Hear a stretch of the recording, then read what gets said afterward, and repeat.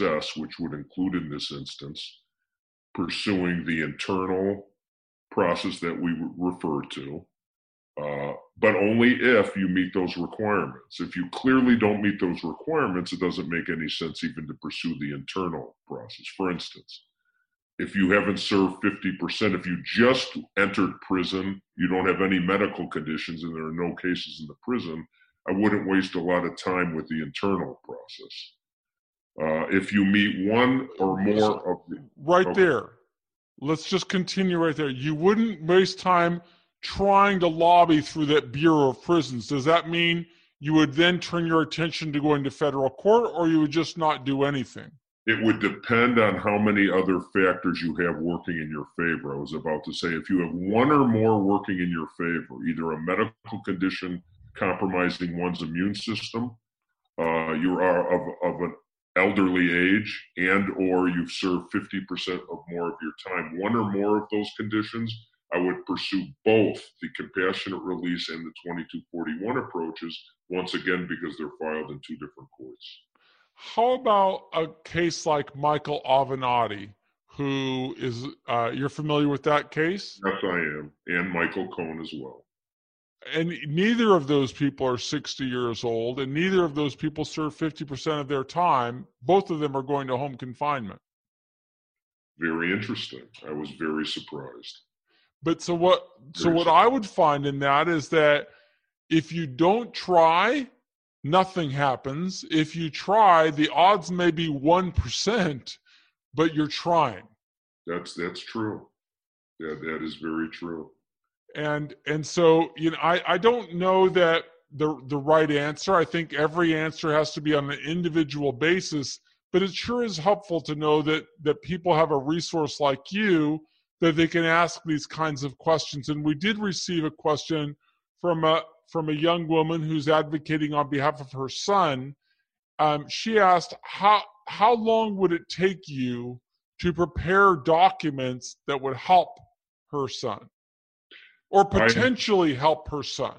I have prepared a detailed process sheet, which is basically a detailed questionnaire, the answers to which provide me with the information in full that I will need to file both a 2241 petition and a compassionate release motion.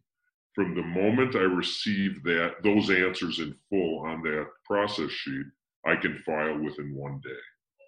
Now, that doesn't mean we will, because the process is I will send the documents to the client for review, and the client ultimately will send in the documents, but the documents will be ready for filing within 24 hours.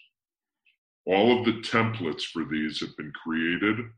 I've done a number of these cases in the last several weeks, and at this point, what changes the document are the specific answers to the questions that we've created in the process sheet. Well, that's very helpful. I'm sure that'll be very helpful for any listener. And if anybody wants to get a hold of David, I will be very happy to pass along his contact information.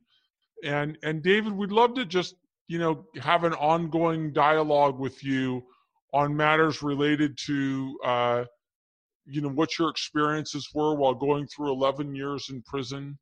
And I want to just thank you for giving us your time this evening. Is there anything you'd like to say to the group? Well, I'd like to also say to the group that I'd like to be back and also keep you all apprised of developments as I hear them from inside the prisons from my current clients who are reporting to me on a regular basis, particularly on this COVID situation, which is so fluid. There is a lot of very interesting, I would say, but oftentimes disturbing information I'm getting back from the inmates, insofar as the lack of testing for staff in particular. And those staff who are many times asymptomatic are likely to be bringing in many instances, the COVID virus to the inmate population. So that's very, very concerning, and it continues on an ongoing basis today. So the name of our group is Prison Professors, and David clearly is somebody who has gone through 11 years plus in prison, is eminently qualified as a prison professor. and just want to make it clear that our role is to help people understand what strategies that they can pursue, but at the end of the day, it's their choice on whether to pursue it or not. My experience of going through 26 years in prison was always to be a self-advocate and to try and get the best possible outcome.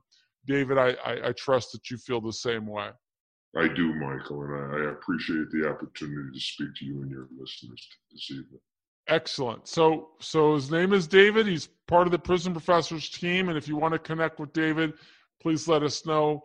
I'm sure that Justin can connect you, and you'll have an opportunity to learn from somebody who's got an immense amount of knowledge both about the because now we're looking at two different guidelines. We're looking at 2S1.1 and 2S1.2 and trying to see if we can group these and base these on an aggregate under Rule D. They are both listed there.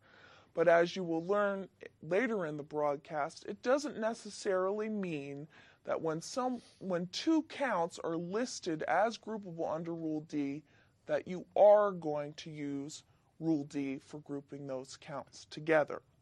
However, in the first 10 counts of 2S1.1, if you are applying relevant conduct correctly and you're using your expanded relevant conduct, you know that when you go to the 2S1.1 guideline for the first time, your expanded relevant conduct is going to aggregate the value of the funds laundered.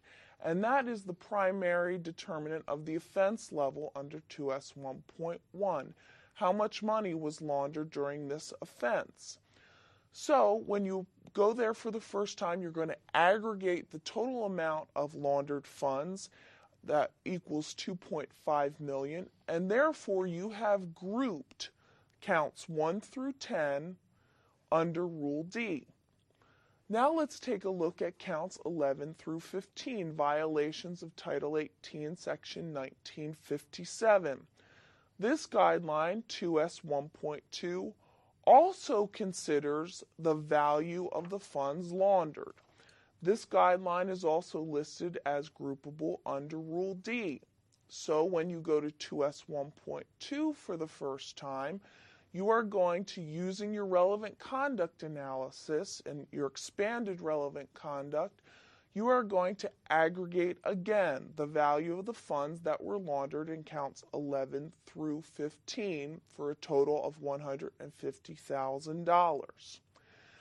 Now, because both of these offenses are listed at Rule D, and when you consider relevant conduct, when you are looking at, let's say, 2S1.1 for the first time, the court could make a determination that the 2S1.1 counts, in addition to the 2S1.2 counts, are part of the same course of conduct or common scheme or plan as the offense of conviction, which would allow you to aggregate all of the funds laundered in all 15 counts.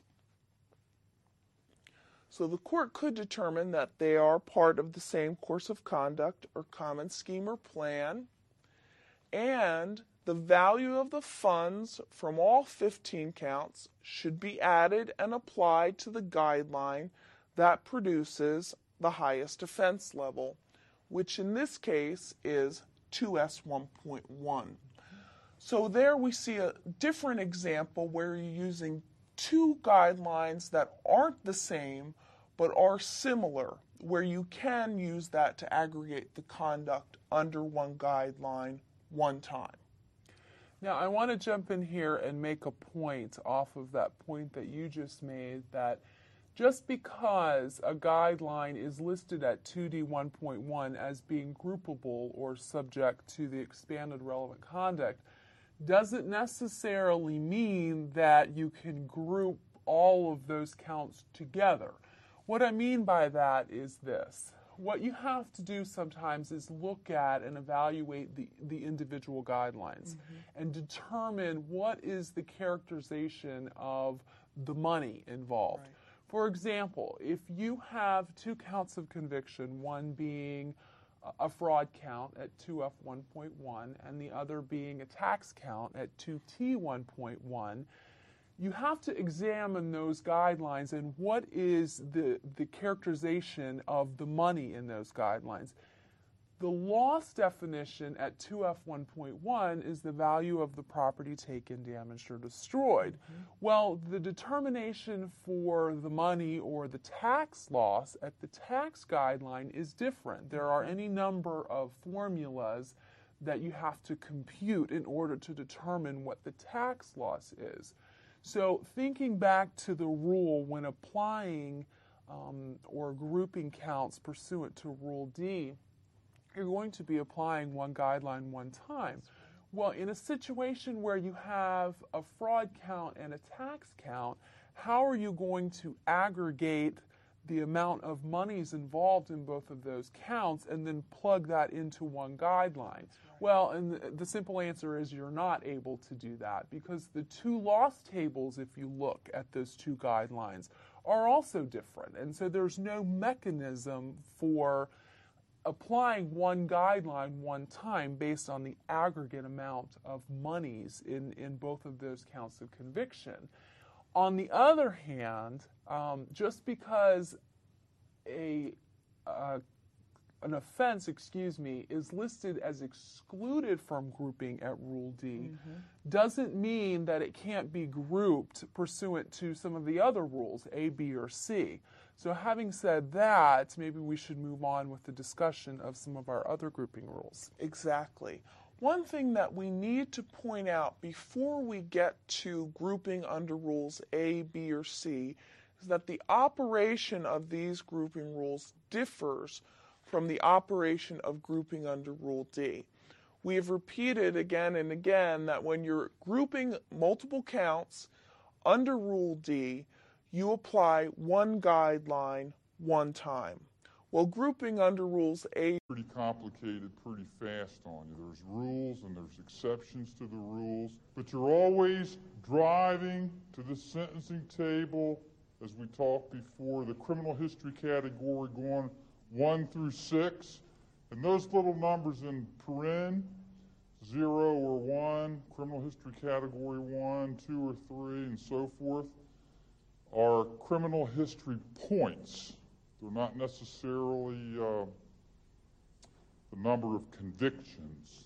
These are points that are accumulated via Chapter 4 under the criminal history rules. And you get these points based on prior sentences, based on the defendant's status.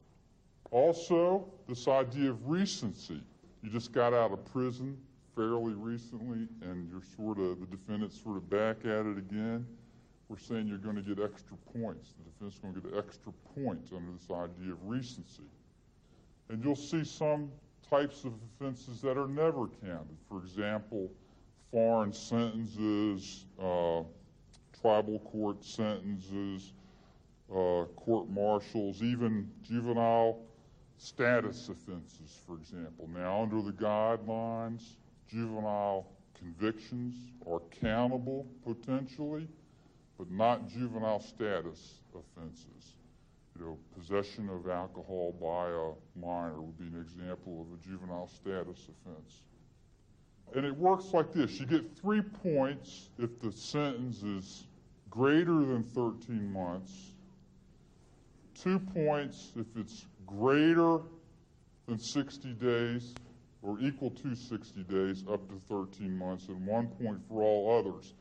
And you'll see this time period. So if you have a 3-pointer, you got a 2-year prison sentence, it's a 3-pointer, you have a time period. It has to be within 15 years of the sentence, and you'll see a notation, imposition or release. What that means, you look at when that offense occurred, and then count back 15 years. And if that prior sentence occurred within that 15 years, you're going to meet the requirements of that time period. If that prior sentence occurs before that 15-year period, and the defendant got a prison sentence, and was released within that 15-year time period, it's also countable. Okay, these time periods are important to keep in mind. So this is for prior offenses committed at 18 or older. These are adult prior sentences.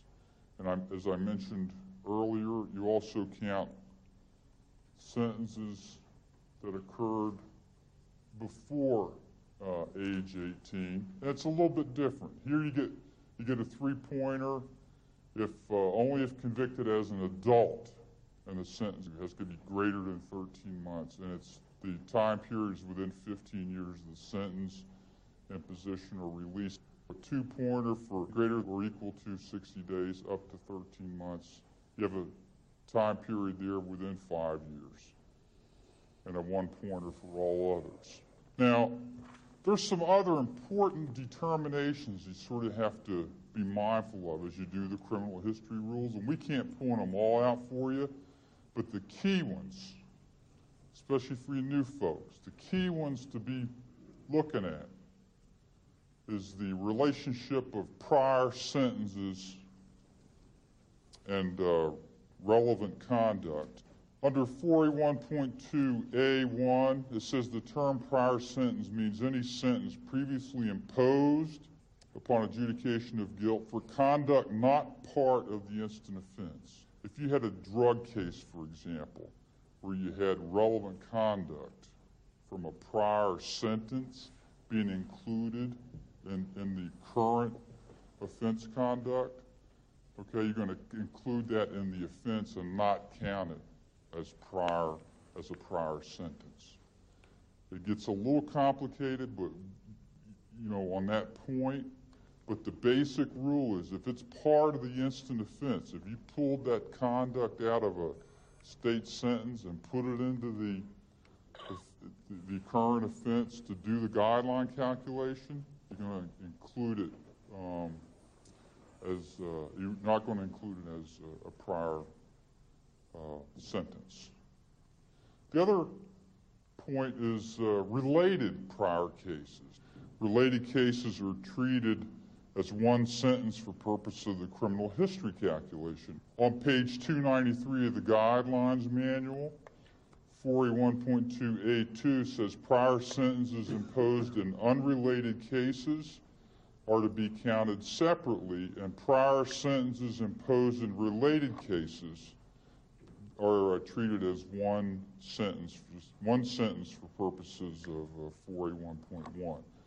If the defendant comes in for in a prior sentence, and there's 2 or 3 cases all sentenced on the same day, for example, they could be sort of grouped together, into one sentence and have one set of criminal history points for that prior sentence.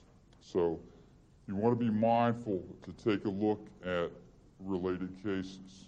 The other point you want to be mindful of are prior revocations of supervision. Sort of like the question, well, how do the guidelines treat a prior sentence where there was also a probation sentence where then the probation... How to raise your credit score by 200 points. Did you know that at one point I had a 558 credit score, and in just a matter of weeks I had it over 770? Yes, I literally got my credit score increased by over 200 points, and now it's over 800. I'm going to share with you exactly what I did and how you can do it too. Let's go. Noel. Yeah, she can fix that. If you gotta get it done, or you need to do it better, well, she can fix that. Yeah, she can fix that. Investment to get back, trying to get a big stack. She can fix that. Let's fix that. So when we are talking about credit, we are talking about personal credit scores. Many of you guys may be aware that there are 3 credit bureaus that report personal credit. You have Equifax, TransUnion, and Experian. Those 3 credit bureaus will report all of the trade lines for all of the debts that you've taken out. For example, if you have student loans, if you have credit cards, if you have a car loan, if you have a mortgage. All of those different things will report on your credit report as a trade line. They'll report when you open the account, how much you owe them, what the payments are, how well you pay them, and basically all of the information regarding that account. You also want a mix of different accounts. You don't want all credit cards because those are considered revolving accounts. You also don't want just a car loan or a couple car loans because those are installment accounts. You really want a nice mix of the different types of accounts that exist, and you want to make sure that you are paying everybody on time. Those are the main things when it comes to personal credit. So let me get into how you increase that score. So step one, the first thing that you want to do when we're talking about increasing your personal credit scores, you need to know what your credit score is. Now, many times I know you've heard that you can get your credit report absolutely free. You can go to sites like annualcreditreport.com and get a free copy of your credit report annually. However, you will not get your real credit score by getting that free report. You're going to have to pay a little bit of money to actually see what your FICO score is. I'm going to give you a link below to a company called myfico.com. I have found that they are an excellent resource for pulling my credit, pulling my students and my other clients' credit, and it's very accurate to what their real FICO scores are. I'm telling you a secret, but I really found that Credit Karma and a couple of the other ones, their scores are not necessarily as accurate as MyFICO has been into what some of the lenders are seeing. So if you want to get your credit score and you want to get your credit score up, you got to know where you start. So go ahead and pull that credit report and pay a little bit of money to find out what your credit score is so that we can go from there. So when it comes to personal credit, there is a major problem that many people have already found, and this is one of the things that I found. As I started using a lot of my credit cards, my credit score started to go way down, but I needed to use my personal credit in order to build my business. So I'll take you back. Many of you guys know that I started investing in real estate around 2002, 2003, and I was a complete disaster. I ended up losing everything and ended up back in my parents' basement with multiple foreclosures and bad credit. I was a disaster. But while I was in my parents' basement, I learned something called wholesaling. I learned how to find people with property problems, and I learned how to get those properties under contract and then flip those contracts to other investors for a fee. I literally started making $5,000 and $10,000 per deal, and I was able to get myself out of my parents' basement. The problem is I still kind of had bad credit. I would pay off some of my debts, and I started paying down things and trying to get myself back into position, but I still had a very low credit score because of all of the foreclosures and the bankruptcies that were on my credit report. So when I was looking to increase my credit score, I had to get creative. One of the things that I did was I got someone to sponsor me. So many of you guys know that you can find someone to put you as an authorized user on their credit cards. I did this and my credit score increased by over 100 points. I literally was able to ask my dad if he would put me on some of his credit cards. I knew he had very good credit, but I knew he wasn't going to co-sign for me or anything like that. So I simply asked if he could put me on his credit cards as an authorized user, especially credit cards that had no balance and a very high credit limit. For example, he had an American Express that had an $8,000 limit or something like that, and he didn't carry a balance on it, meaning he never really used the card, and he had had that card for 7 or 8 years. So when he added me to that account, they started reporting that on my personal credit report as an authorized user, and my credit score increased. He did that on about 5 or 6 of his credit cards, and that was how I was able to get my credit score up 100 points. So that's how you get your first 100 points. You need to find a sponsor. You need to find someone with very good personal credit. And everything out so you don't have no problems. You get yourself a W-2 at the end of the year. You want that. Trust me. Don't be like me in the past where I learned from that mistake, okay? Now, you have to pay yourself a reasonable salary. What is a reasonable salary? Well, if you look up on the IRS rules, they have certain rules around what a reasonable salary is. It can be based upon expertise, how much money the business generates, the economy, where you're located. It's a lot of things that are involved in this, okay?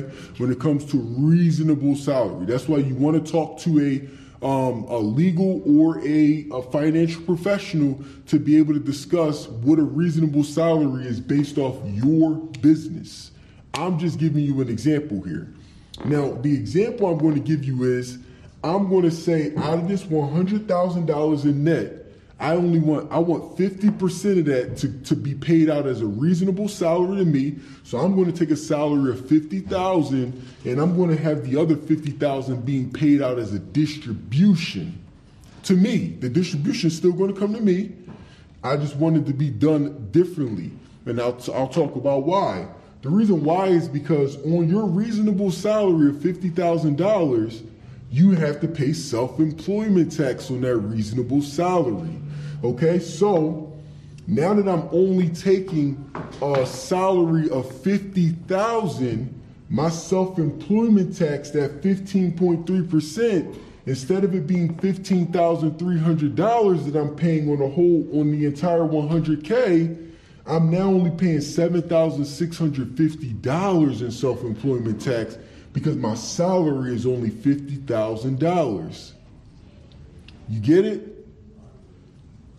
50,000, 15.3%, $7,650 in self-employment tax instead of $15,300 because the entire 100 grand, I'm breaking it up into reasonable salary. Now, what happens to that other $50,000 in net? I'm paying it to me as a distribution. That's one of the advantages of having an S Corp. You can pay a distribution to yourself. That distribution that you pay to yourself, there is no self-employment tax on the distribution. So now that there's no self-employment tax on the distribution, I'm getting the $50,000 bypassing that 15.3% in tax. I still have to pay, of course, the federal, the state, local, and etc. taxes on that $50,000. I'm bypassing that 15.3%, though. That becomes expensive to me over time as I start to make more money. So now, no self-employment tax on that other $50,000, $0 in SC tax. So now I only had to pay $7,650 because I distributed it out.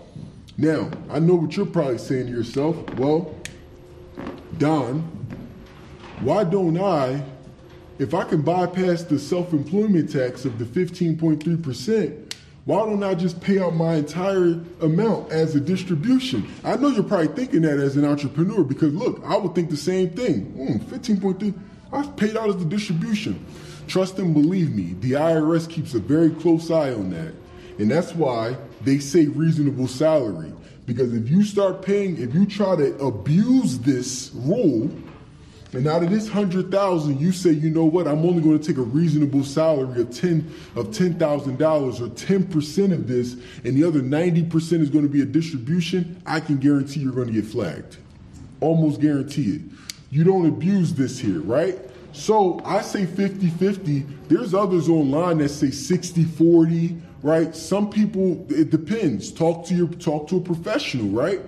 But you want to make sure that it's a reasonable salary. I'm going 50-50 and I'm being modest here, okay? Don't abuse this rule. They put this in place for a reason because they know people are going to try to bypass and pay out an entire distribution of themselves to bypass the 15.3% in tax, right? So that's the reason why, as an entrepreneur, don't try to do any funny business here, right? 50% goes reasonable, the other 50% goes distribution. Cool, I'm able to bypass. Now, if we talk about it from a savings perspective now, remember, between my $15,300 that I'm paying in self-employment tax on this entire 100K, plus that 25% that I'm paying in federal and state taxes, I'm paying about $36,000 over here as an LLC that's taxed as a sole prop. But now, since I'm an S Corp, I'm only paying $7,650 in self-employment tax, and I'm bypassing the self-employment on that other $50,000. And I still got to pay my federal and state taxes, right? Which is still going to be $20,000 over here, same thing. But the difference is now, instead of me paying $36,000, I'm actually paying about $28,000 in taxes on this side. So now that I'm only paying $28,000 on this side, and I'm gonna write this down. Now that I'm only paying $28,000 on this side, instead of actually paying $36,000 on this. One defense to sale of a drug would be entrapment. And that would be if the police or law enforcement agents induce someone who otherwise was not predisposed to engage in a transaction to do so. An example of entrapment in a sale of drugs scenario would be medical marijuana. We've seen here in Las Vegas where law enforcement operatives will contact medical marijuana dispensary providers in California and offer them a price for medical marijuana that's far greater than what they could get in California. And then they in turn come here, deliver marijuana to the state of Nevada, and they get arrested for sale of marijuana. That would be a scenario where we might have a good argument that a person who otherwise was not predisposed to engage in a sale was induced or entrapped by the price that local law enforcement was willing to pay. Another defense to the sale of narcotics is that you were not the seller. We often come across situations where someone may be a drug user and they're in an area where drugs are being sold, but the prosecution is unable to establish beyond a reasonable doubt that our client was the one actually doing the selling of the drugs. If you were merely present, that is not enough to find you liable for this charge. They just don't. They're laborers, and we're going to cash some of their checks. And he goes, okay, that makes sense. Leaves, comes back. Finally comes back, and I said, hey, what's going on? And he says, listen, he said, we're just doing a series of checks to verify things. And I go, okay. And he says, I said, well, what are you doing? He goes, well, we're trying to, he said, it turns out that this check was issued on a house owned by a Michael Shanahan. And I was like, right. And he said, right, so we're just trying to verify that Michael Shanahan issued the check, that's all. Well, there's a real Michael Shanahan. And I'm thinking, oh my God, well, that's not good. And I'm like, oh, okay. So he leaves, Becky calls, what's going on? I go, they're trying to call Michael Shanahan. She's like, get out of the bank. And I'm like, I can't, this guy's got my shit. I leave the bank for sure, they're calling the cops. I have to wait. Hang up the phone. A minute later, my phone rings. I look at it, I don't recognize the number. I pick it up and I go, hello. And there's a woman like, hi, this is Kimberly from SunTrust Bank. Is this Michael Shanahan? And I'm like, yes, it is. And she goes, hi, we have someone here at the bank trying to cash a cashier's check that was drawn on your from the title company. And I'm like, okay. And they said, how much was the amount for? I said, yeah, that was Scott Cugno. It was about $29,000 even, I think. And she says, that's right, thank you very much, Mr. Shannon. I said, hey, how did you get my number? Because if you called information, you would have got his real number. And I go, how'd you get my number? Oh, we called the title company. They looked on the application that I had filled out, and I'd used this cell number. And they said, we just got it off of there. I hope it's okay. No problem. Okay, thank you. Boom. Hang up the phone. 5 minutes later, still, the guy comes out with some woman, counts out the money to me, gives me the money. I stand up and he says, Mr. Cugno, I would like to say that I feel very uncomfortable about this transaction. And I said, well, what is it exactly?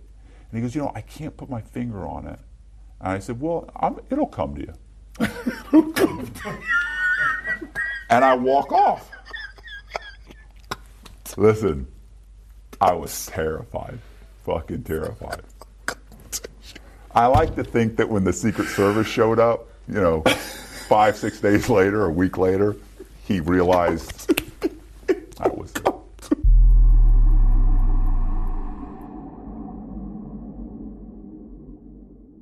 Chris is in New York City. Hey, Chris, how can we help? Hey, Dave. Hey, Ken. Great to be on the show. Thanks. How can we help? Yeah, real quick, I just want to give a shout-out to my girlfriend, Maria Jose. She told me to call in. Reason I'm calling is because I've got a lot of friends who are buying into cryptocurrency, and, my investments are all in mutual funds like you recommend. And I'm hearing about, Bitcoin, Dogecoin, and all these other things. And I just wanted your thoughts on how to respond when people try to pressure you to invest into this stuff, and maybe even get your thoughts on cryptocurrency in general. Okay. I wouldn't do it. Why? Because I think it's still very speculative. We've already seen big highs and big lows, and I think it's still rocky. I do think that crypto is coming to stay. I think right now it's a lot of speculation, and until it gets adopted and we start seeing businesses move that way, I'd stay on the sidelines, and it's not a part of our investment strategy at Ramsey Solutions either.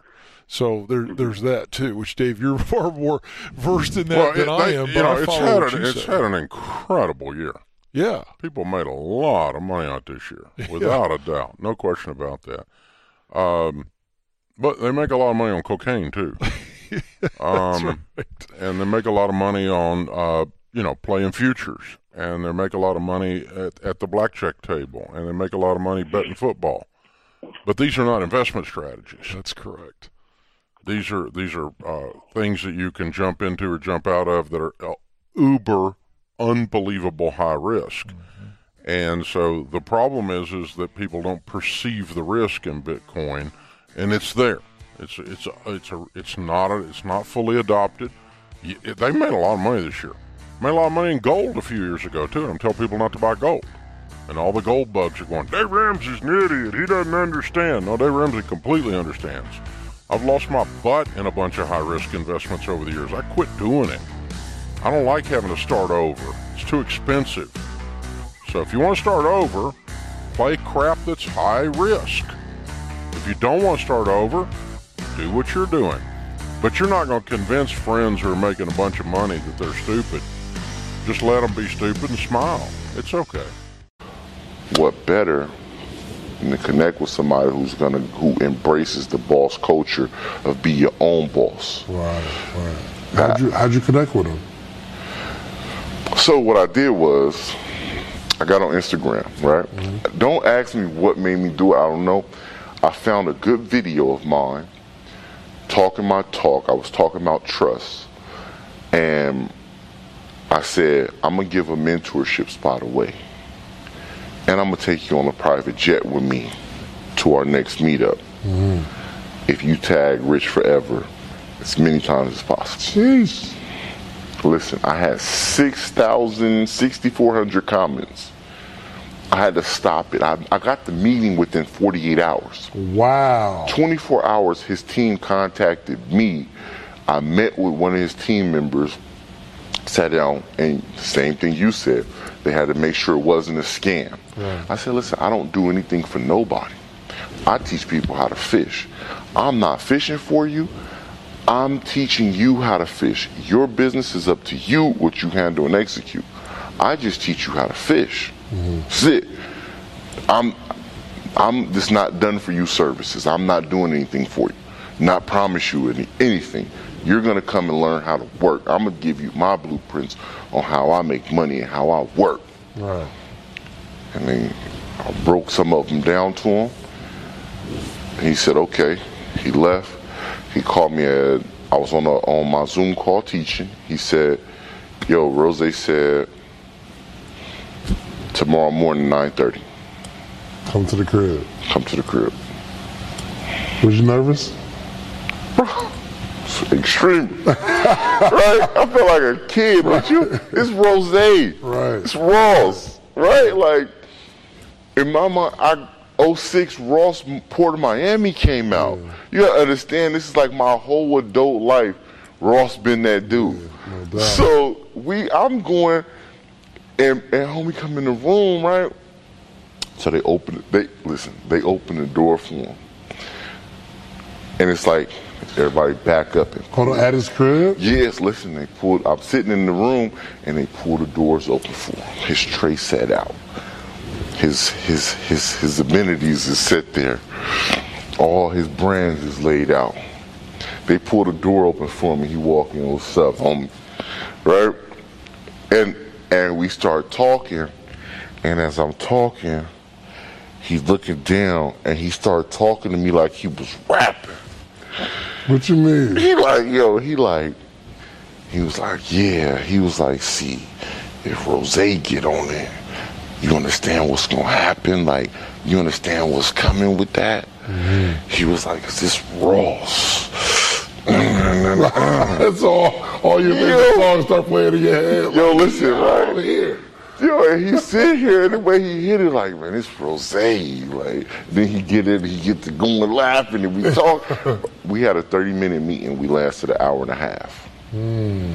So now he's slapping the table, he talking to me, breaking stuff down, and I'm listening to him, and I'm going, my man, whole persona of everything that I hear on these raps, he's doing it now.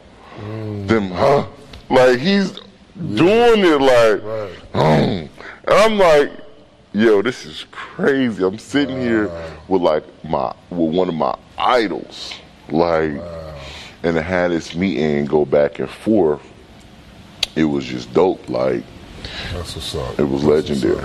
And I know that's just the start. And I know you got a busy day, man. So I don't want to keep you too long. But one, thank you again. Like, I mean, I've learned so much, and you just got me like really thinking of of other ways I can be smart about money. You know what I mean? Like, at least sparking the conversation of, like, who thinks to get a $200 car note, wrap that joint, and make $600 a month? Like, the principle is you get a liability turned into an asset and have it making you money. Right? People just don't think like that. You feel me? So I'm thinking like, okay, where am I slipping? Like, so thank you. That's why we're recession proof. Absolutely. I like to make predictions on the podcast, man. So I want to know where you see yourself in the next 5 to 10 years so that we can look back at this 5 years from today. Okay. And I can say I have the footage of where Marcus said he was going to do this 5 years ago, and look at him. 5 to 10. I'm going to develop a financial literacy app that's going to be mandatory to put on every cell phone, on every Apple, either iPhone or Google Android. I'm going to make a financial literacy app that's going to be mandatory, like they put stocks on every cell phone. I'm going to make the financial literacy credit monitoring app that will be on every phone.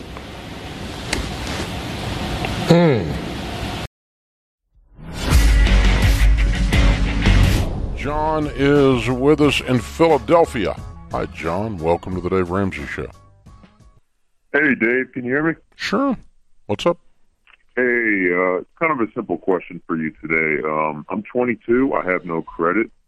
I was wondering if it was good as a beginner to get a small amount of credit, say $300 or so, with unsecured debt for credit worthiness, I guess. If that makes sense. You want to be worthy to borrow money and go in debt? Yes. No, I'm just kidding. Well, that's credit worthiness, right? Okay. Well, I didn't know because my dad always told me it's an important thing, and then I started watching your show a couple months back, Yeah. and I'm starting to realize, maybe it's not such an important thing, you know. So, But John, not only you're 22 and you don't have any, why don't you have it? I don't know. I just never started. Well, that's a blessing in disguise, my friend. Yes. All right. That's wonderful. I'm glad to hear that. So here's the thing. You're right. The culture, including your dad, everybody says you need credit. Because everybody has been told by the banking industry for 75 years that the best way to become prosperous is borrow to buy the stuff you want. Right? And so it's become culturally accepted that that's the way to go. However, that's a bill of goods sold to us by a villain known as the bank. Because it built large towers in our skylines, and they all had bank names on them. It didn't build a large tower in your living room because all your living room money from your dad went to that bank. And so the borrower is slave to the lender is a very real thing.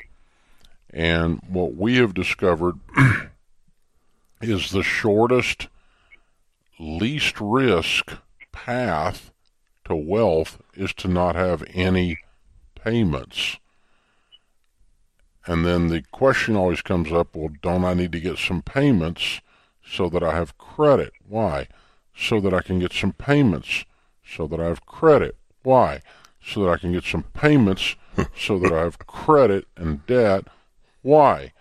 And so the point being that we tell folks to, stay out of debt because it's the shortest path to wealth. That's what it comes down to.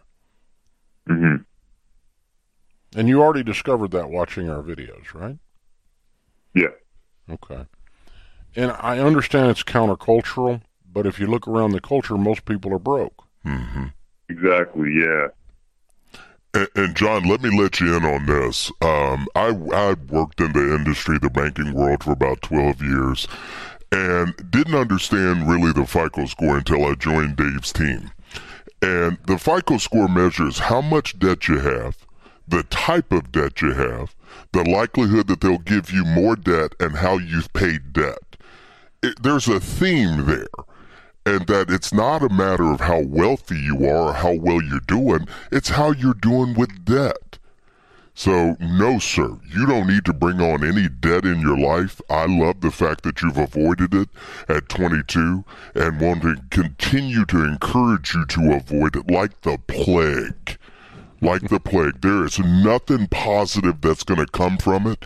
And I promise you, your mailbox is going to start to get some offers. You're going to start to see it and be more aware of it. And I want you to have that mindset ready, because as soon as you let your guard down, that's when stupid will creep in.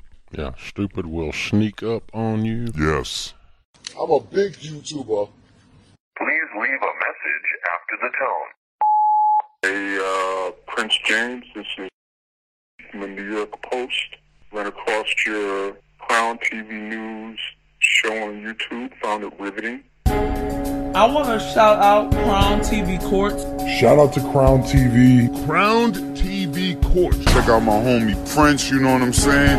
They cover all high-profile court cases on behalf of the people. Nobody else in the media is covering this case. All the information that's coming out is pretty much coming from Crown TV. I think that it's amazing that a black man is sitting on a platform breaking down the law. That is beautiful. I applaud that, and I think it's dope as well. Yeah, what's poppin', y'all? Welcome back to Crown TV Courts, brought to you by Crown TV, sponsored by Who's Your Taxman. Who'sYourTaxman.com. This is a company based out of California, but they service the entire United States. It's tax season, y'all. Don't be like Drizzy. Get your tax affairs in order.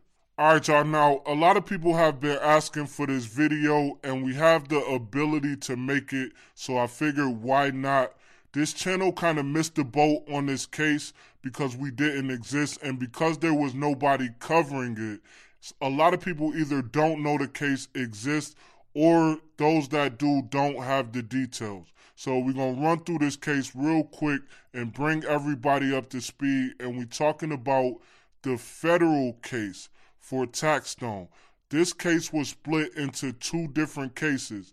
The gun charge is federal, and then the trial that's coming up is state. So we're going to run through this thing, and we're going to start with the indictment. First of all, this case started in 2017. The complaint was filed in January. This indictment was filed in February. This case is still very much alive. Now, he's charged with 2 counts in this indictment. Count 1 is for being a felon in possession of a firearm, and count 2 is for the receipt of a firearm in interstate commerce. Here is the breakdown.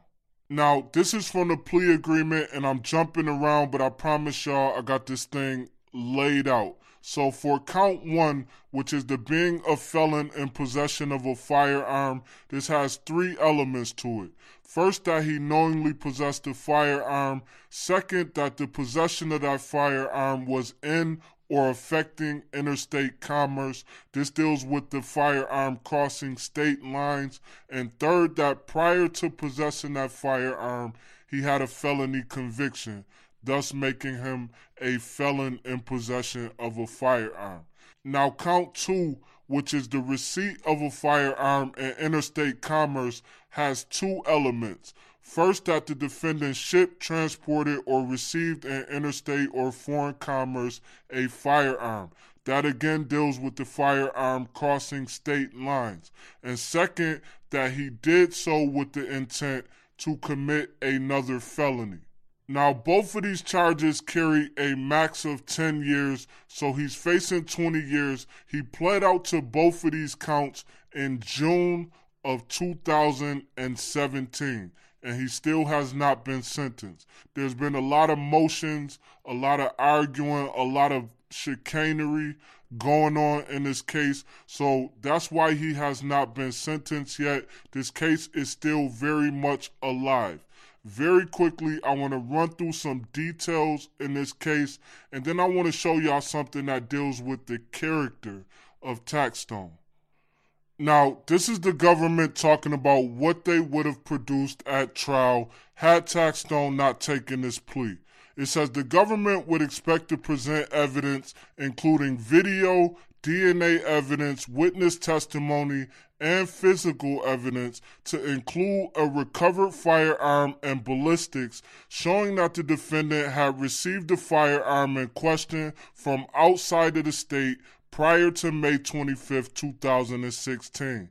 That the defendant bought the firearm to a venue despite having previously been convicted of a felony where he used that firearm to fire 1 shot that killed Ronald McFadder and additional shots in the course of a confrontation. From another document, and before this, it talks about him not possessing a weapon at a business. It says he possessed at a crowded concert filled with innocent people. At least 5 shots were fired from that weapon. 4 struck people in this concert venue, wounding 3 and killing 1. I'll get into the evidence in a second, but in addition to the evidence, in the complaint that the defendant possessed a firearm and possessed it at that location, the government will proffer that there's additional evidence which showed the defendant fire at least the initial shots from that weapon, including the fatal shot which killed McFadder as detailed in the complaint. Second, as to the strength of the evidence, Your Honor, the evidence, especially under current charges, is overwhelming.